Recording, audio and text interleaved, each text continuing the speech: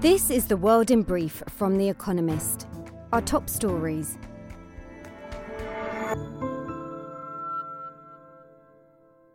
Wildfires continue to ravage southern France, Portugal, Spain, and North Africa, as well as parts of Croatia, Greece, Italy, and Turkey. Temperatures have soared above 45 degrees Celsius in several places, intensifying fears about climate change. Thousands of people have been evacuated from their homes in the French department of Gironde, in Spain's province of Malaga, and in parts of Morocco. No respite is expected over the next few days. Britain has issued its first ever, quote, extreme heat warning.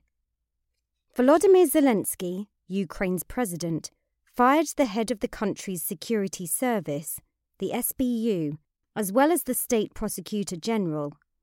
Mr. Zelensky said on Telegram that over 60 officials in the two agencies had been found to be collaborating with Russia in territory it had occupied. More collusion is suspected. The Ukrainian president said 651 cases of alleged treason had been opened against officials. A special committee examining the police response to a deadly mass shooting at a school in Uvalde, Texas in May said that, quote, systemic failures have prevented swifter action. The report found that the order to confront the gunman was delayed by a lack of coordination among the 400 law enforcement officers at the scene. The report suggested that some of the 21 lives lost that day might have been saved. The crash of a large cargo plane in Greece has raised fears of toxic fumes billowing in the area.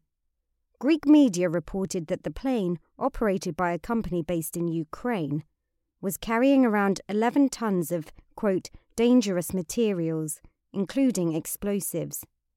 All 8 people on board were killed.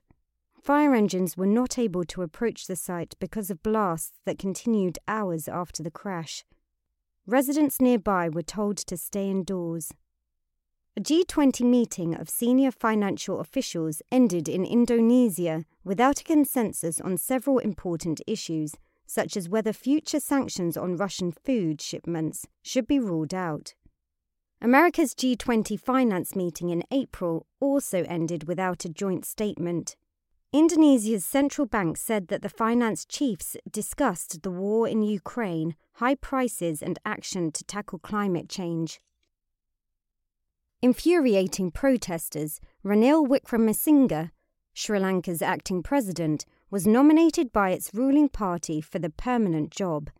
He would replace Gotabaya Rajapaksa, who last week fled to Singapore after mass protests, and resigned.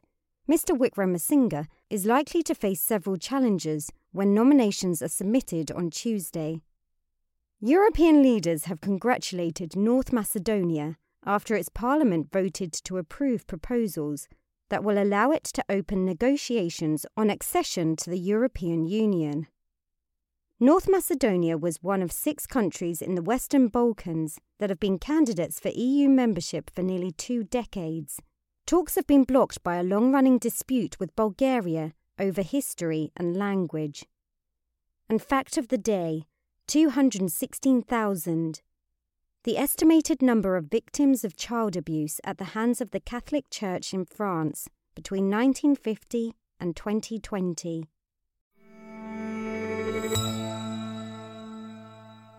And now, here's a deeper look at the day ahead. Bannon in the dock. When Steve Bannon, a former advisor to Donald Trump, ignored a subpoena from the House of Representatives Committee investigating the Capitol riot on January 6, 2021, he was indicted by prosecutors for contempt of Congress. His trial begins on Monday. Combative as ever, Mr. Bannon has promised to turn the charges into the, quote, misdemeanor from hell. He may come to regret that bullishness. If convicted, he faces up to 2 years in prison. Congressional investigators intended to ask Mr. Bannon about efforts to steal the 2020 election, which culminated in the riot. Before the vote, he presciently predicted that Mr. Trump would declare victory before ballot counting had finished. On January 5th, he warned that, quote, all hell is going to break loose tomorrow. The committee has already painstakingly documented how Mr. Trump and his cronies subverted democracy. What the Department of Justice does with that information is a separate question. It will have to decide if there is enough criminal culpability to indict Mr. Trump.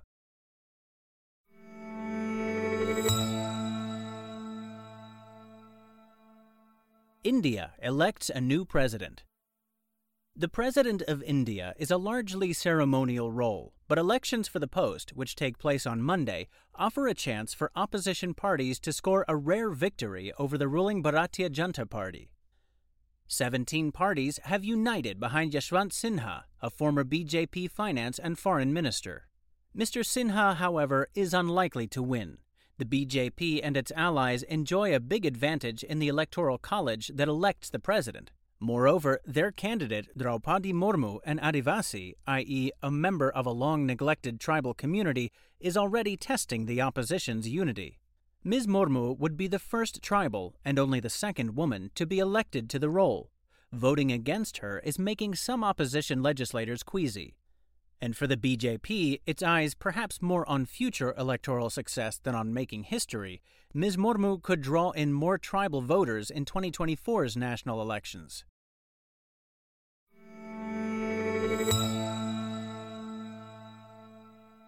British barristers go on strike. Courts in England and Wales may grind to a halt. On Monday, criminal barristers will begin a 5-day walkout in the final week of a month of progressively longer strikes. They are protesting about low pay. The state compensates defense barristers when their clients cannot afford legal representation. Barristers have not had a raise in years. A review last November recommended a 15% increase for cases filed from October this year. But many lawyers want a bigger raise, and they want it to apply to cases already underway. A spokesperson for the association that represents most criminal barristers says that, should the government not come back with a better offer, walkouts will continue indefinitely every other week, starting in August. The upshot is that Britain is failing to give everyone a prompt hearing. The COVID-19 pandemic had already led to big backlogs. Walkouts will make them worse.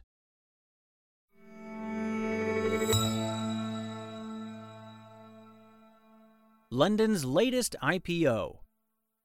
GlaxoSmithKline, the British pharmaceutical giant, is splitting up. On Monday, it spins off its consumer health unit, which hawks pharmacy mainstays like toothpaste and anti-inflammatories, as a separate company called Haleon. The new firm will aim for a valuation of £45 billion, or $53 billion, when its shares begin trading on the London Stock Exchange, which would instantly make Haleon one of Britain's biggest businesses. The listing is London's largest initial offering in a decade. The Bourse's IPO track record has badly lagged behind those of America, Asia, and even continental Europe recently. This means the companies it has listed are older, staple businesses rather than the faster-growing technology companies seen on its competitors. Monday's listing, which cleaves off a part of one of Britain's most valuable firms, does nothing to solve the problem of how to attract tech firms. Even Arm, a UK-based chip designer, is considering whether to make its primary listing in New York rather than at home.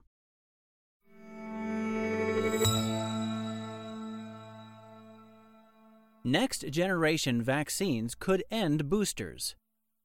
Few vaccines are, quote, one-and-dones. Boosters are usually required.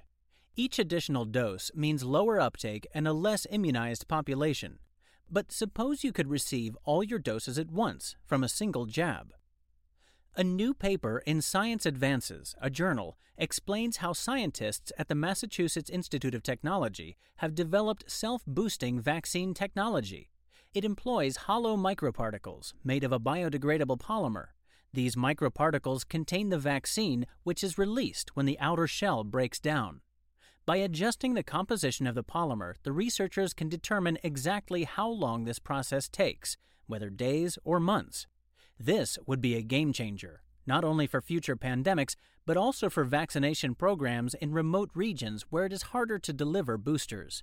It seems too good to be true, but over the past 2 years, vaccine makers have proved that, with enough funding, they can work wonders.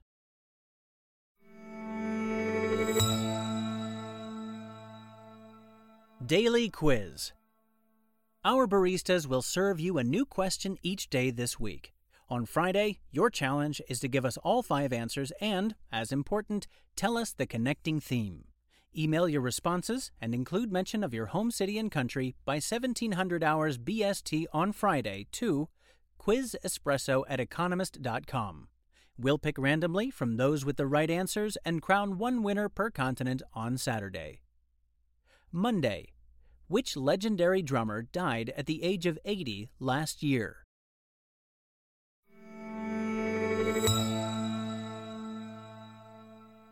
Finally, here's the quote of the day from Nelson Mandela, who was born on this day in 1918.